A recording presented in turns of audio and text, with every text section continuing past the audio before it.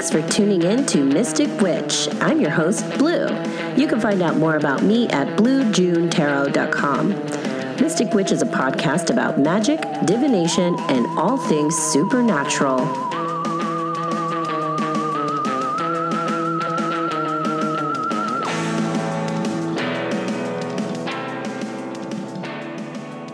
Today's guest is one of the creators of Amenti Oracle and Modern Nirvana Oracle decks. Jennifer Sodini's grandmother taught her how to read oracle cards as a child, which opened her mind to expansive thinking far beyond religion for as long as she can remember. After 3 years and over 1,000 clients, Jen closed her books in 2016. Her first major publication was the Amenti Oracle in 2019, followed by Modern Nirvana in 2021. And she now has the Artist Decoded Tarot in works for release in 2024. Jennifer is not just an author and public speaker, she's also an artist. She writes for Rolling Stone magazine as a part of their invitation-only Culture Council. Hi, Jen. Hi. Thank you so much for having me. I'm so excited to have you. I've been waiting for this day for a couple of years now. Well, timing is everything, and I'm so glad that it finally worked out. It finally worked out. Well, I've been very lazy with the show for a while. It just, wasn't inspired. And then all of a sudden I booked 4 guests in 1 month for, I was just like ready to go. So we're back. Here we are. That's how it works sometimes.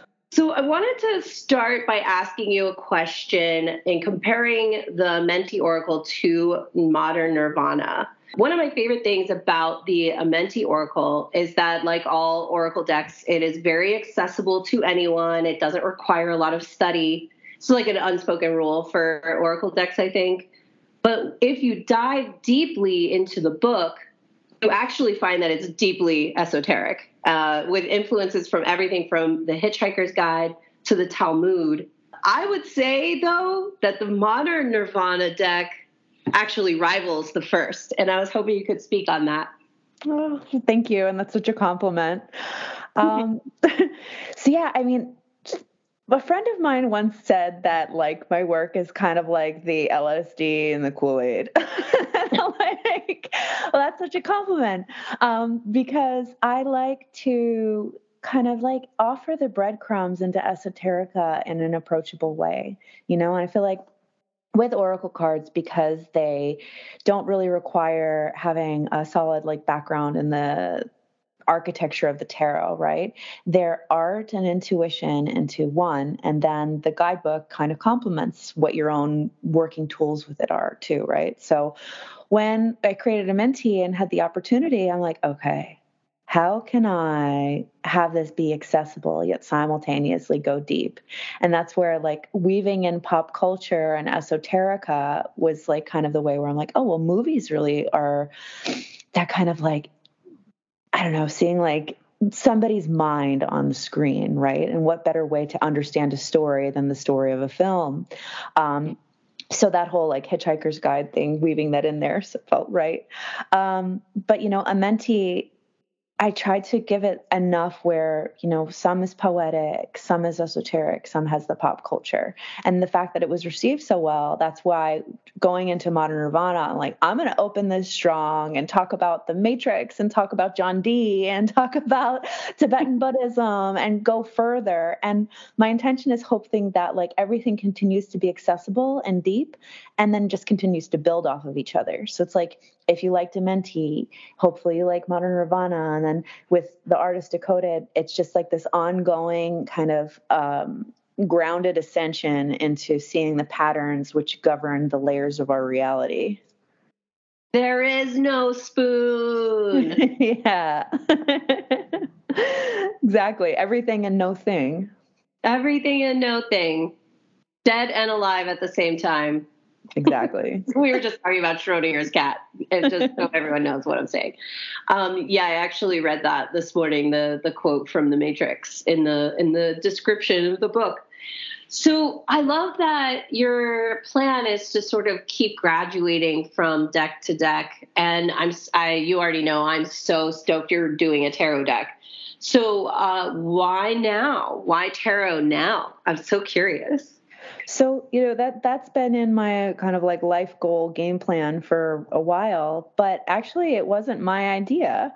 I have a really dear friend named Yoshino who is an artist, and he has a podcast called The Artist Decoded, which is fantastic, by the way. He and I actually connected years ago in 2017 at this event called WITMA, where we were both panelists, and a whole other story about that. But we always had this really nice connection.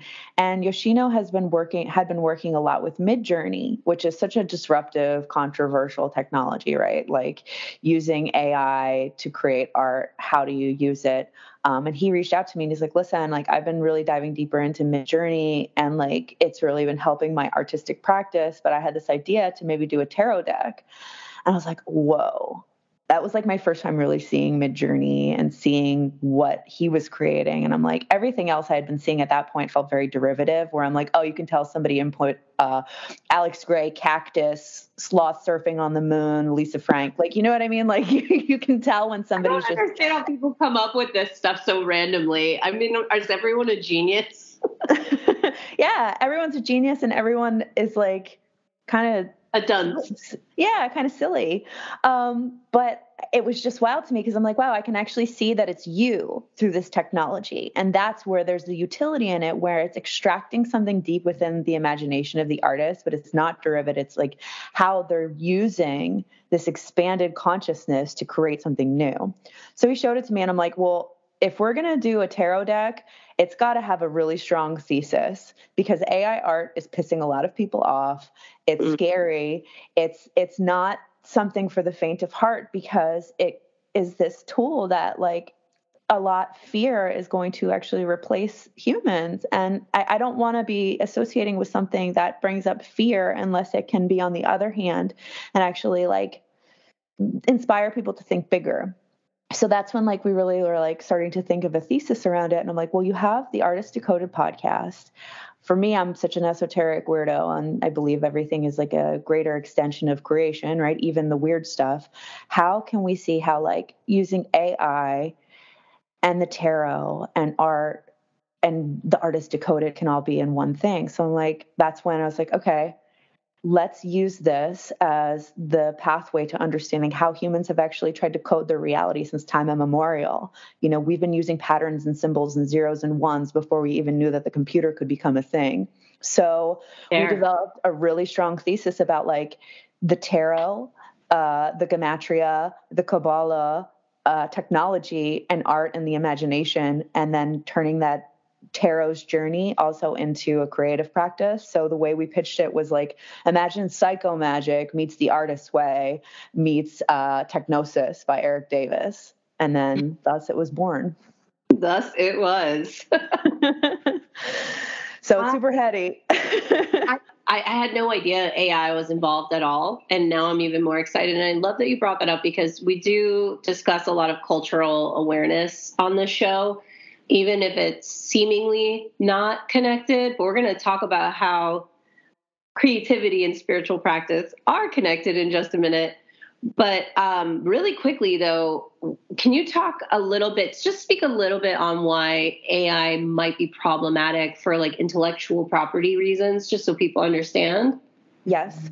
So the very tech that these AI tools like DALL-E or Midjourney use is basically aggregates their data from what users put into it, and then they kind of siphon out other artwork from other artists without their permission. So there was the whole Lensa AI avatar trend that went super viral, and I actually participated in it too. And then it turned out that the way that they were creating these avatars were actually by stealing artwork that they didn't have permission for, and they weren't compensating the artists that they stole from.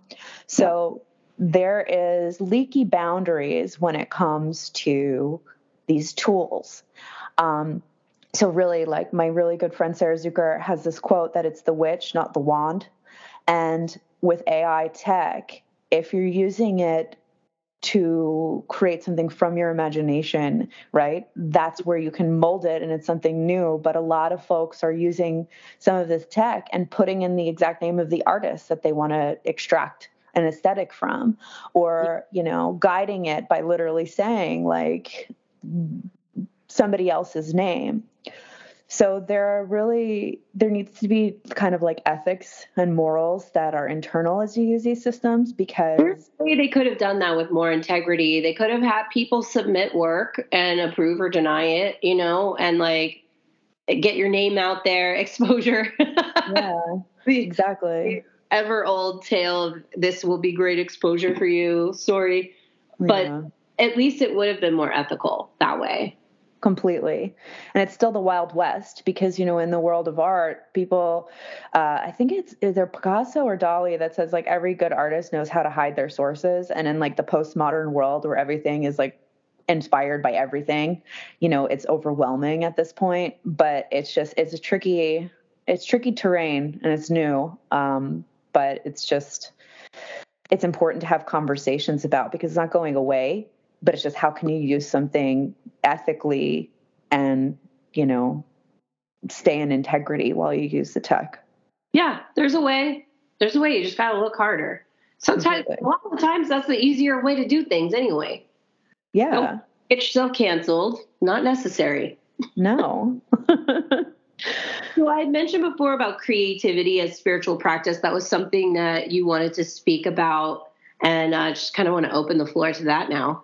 Yeah, it's a great segue, because honestly, one of the big intentions of the artist Decoded Tech too is like these paired opposites, right? Like AI is this overwhelming force that exists that is aesthetically driving the deck, but on the other hand, every one of the cards is a creative practice that's tangible for the real world. And in the world of social media and content creation and like living in a capitalist model where we can't just like create something to just feel good, like we are worried on the other side of it is like, do we have to sell this or does it become a product, this, that, and the other thing? Deprogramming the brain about like what an artist even is and looking at creativity as this like function of life force flowing through you, I think it opens up your consciousness to a deeper connection with intuition. Because like you had even mentioned, like intuition and imagination exist in the same realms. And being an artist isn't some like scary thing or like an untenable thing. It's like just being alive is like you're a living work of art. So whether you're writing every day or drawing or painting, or if your creativity is like working on your body or creating a meal, it's just finding ways to infuse more intention into daily life, because that helps open up new realms of like connection to spirituality. And I mean, it sounds silly, but in my own experience with it, it's like this meta process where like, I'll journal something and then a few days later see it, or I'll draw something and then it'll show up. And it's just a way to kind of like work with synchronicity in like a hyper magic way too. Yeah. But it's just kind of like deprogramming the ideas of like, am I good enough even to be like having a creative process? And it's just like removing any of the thought process, because we're all artists in their own way, and art is so fucking subjective. Like a man sold the banana taped on a wall for how many millions of dollars? Right. The glasses on the floor of the museum. Nope, somebody just dropped those. Really not part of the exhibit. Exactly. Well, we discussed a lot about tangibility, accessibility, and what I was calling practical ascension, the way you described grounded spirituality and the necessity for that. What would you suggest to someone who's just getting started to keep in mind? That when you start to step outside of the matrix, if you will, the overused analogy that I actually really love. If you're a fan of the Matrix, you want to read Plato's allegory of the cave for the greater understanding of that. It can become overwhelming, and it's almost like surfing through the phases of grief where there's like denial and anger and then eventual acceptance. But the emotional roller coaster that will come when you're first dipping into the waters of the infinite is overwhelming. So remembering to keep your feet on the ground and the power of noble silence is also really important. And that's not to silence anyone from like sharing what they're learning, but it's just discerning who to share with and how to share it and remembering the importance of questions on the way, right? So, I had shared with you like the story of when I first like woke up, whatever, like I don't really know how else to say it, but I was just like wanting to shout everything from the rooftops and everybody thought I was crazy. And it was like very alienating. And I think ultimately, spirituality is this tool to keep things, as you ascend and understand the world in a different way. Like if you can't relate to your fellow human beings anymore, then where's the usefulness in that? Because like it's a joke within the witchy community to say like muggles and stuff, but like muggles need love too. Like you can't go from like saying like, well, I now understand everything without honoring your inner muggle too.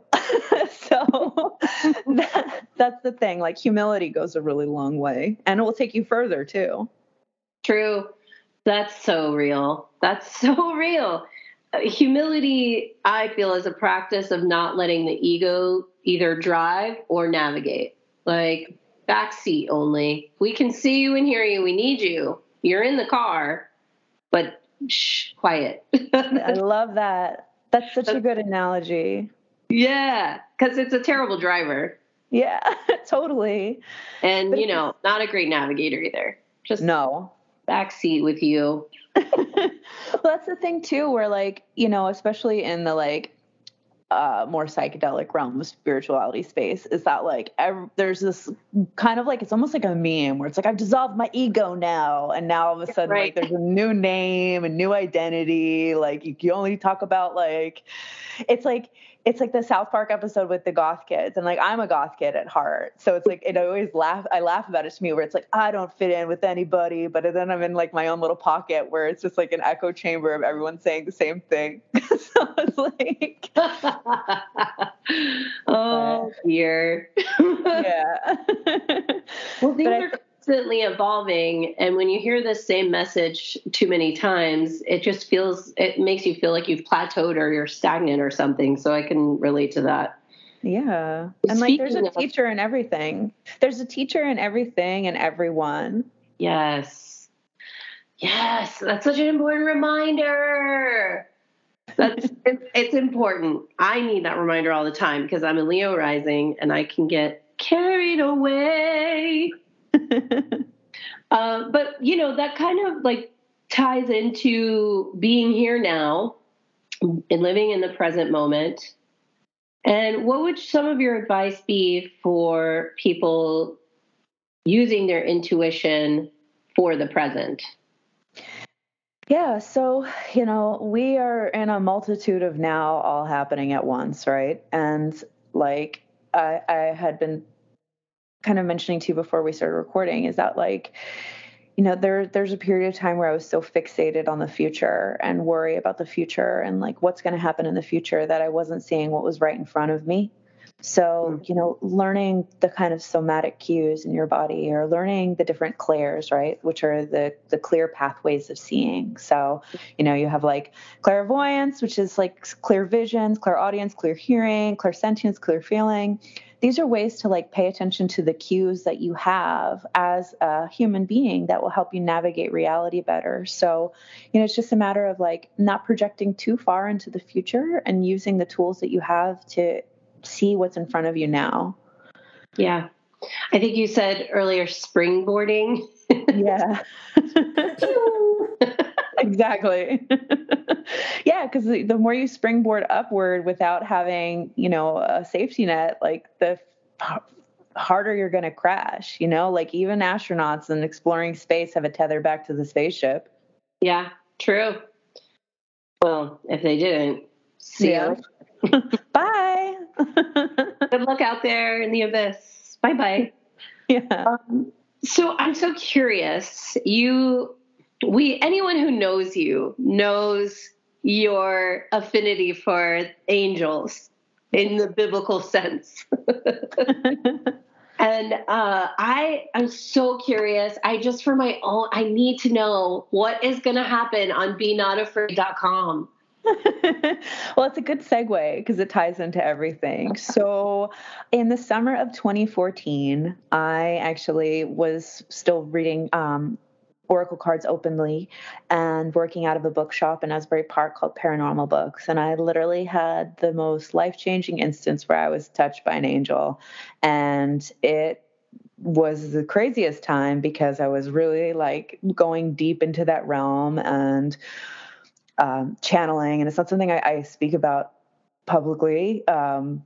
It will eventually I will talk deeper about that whole experience, but it was a very John Dee Enochian magic, literally like working with the holy angel that was so affirming of this biblically accurate angel world that then somehow became a meme in my reality. So before Be Not Afraid was even a meme, it was literally when I started working with like the angelic realm was like, fear not, be not afraid was like the first fucking thing that was told to me. Like, oh my God, weird.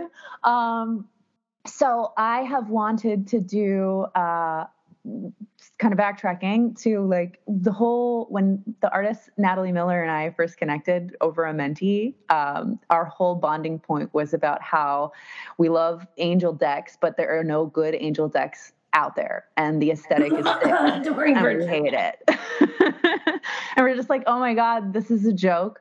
So that was one of our first talking points. So all that to say, you know, Natalie and I planted that seed back in 2017. It further was, you know, kind of like blossoming from my experiences in 2014. And then because of a Menti and because of Modern Nirvana and because of Artist Decoded, I'm like, what is next? I really want to finally do the angel deck. Like that speaks to the biblically accurate angels, that goes deeper into the Enochian realms. It speaks about the celestial hierarchy, that shows that angels are not just like these fucking white muscular guys with like tunics, that it's so much more celestial and trippy and weird. So as fate would have it, BeNotAfraid.com was available, and I purchased it as a platform to lead into the deck that I'd like to do, but to also create a space for more angelic inspired art and clothing and all sorts of fun stuff of the Be Not Afraid realm. That's so exciting. I mean, obviously take your time with it because this is clearly like your next goals. Yes. So take your time. We want you to curate this, but I am so excited to see what comes of it. So I guess my last question for you today would just be like, Modern Nirvana Oracle just came out last year. What are some ways in which people should expect to be able to use it to its best ability? Awesome. So this deck, for those who are new to Oracle cards, I think is a really great entry point because it's literally a tool to show you how you can weave words together to see your world better.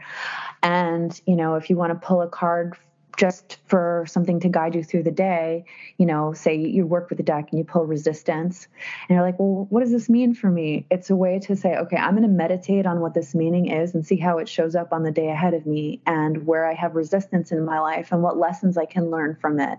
Do you want to go deeper and pull more cards? Just like weaving together the ideas to see how they show up for you and how you can kind of break through them. You know, in Buddhist teachings, they often talk about like obscurations, which are kind of like mental blockages that obscure your mind from seeing the bigger picture.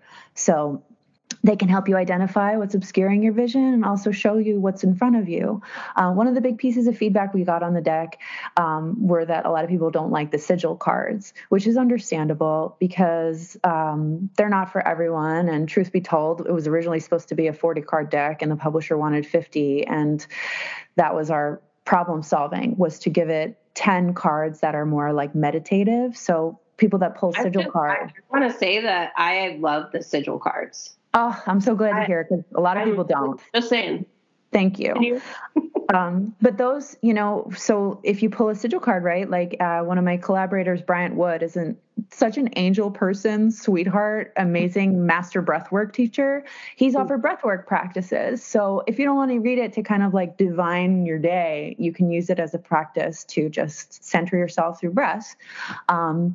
So there's a multitude of ways you can use it, and hopefully all of them are useful and accessible and help open up new portals.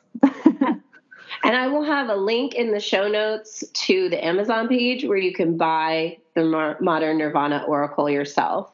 Is there anything that you want to invite people to connect with you or follow you or any of those types of things? Thank you.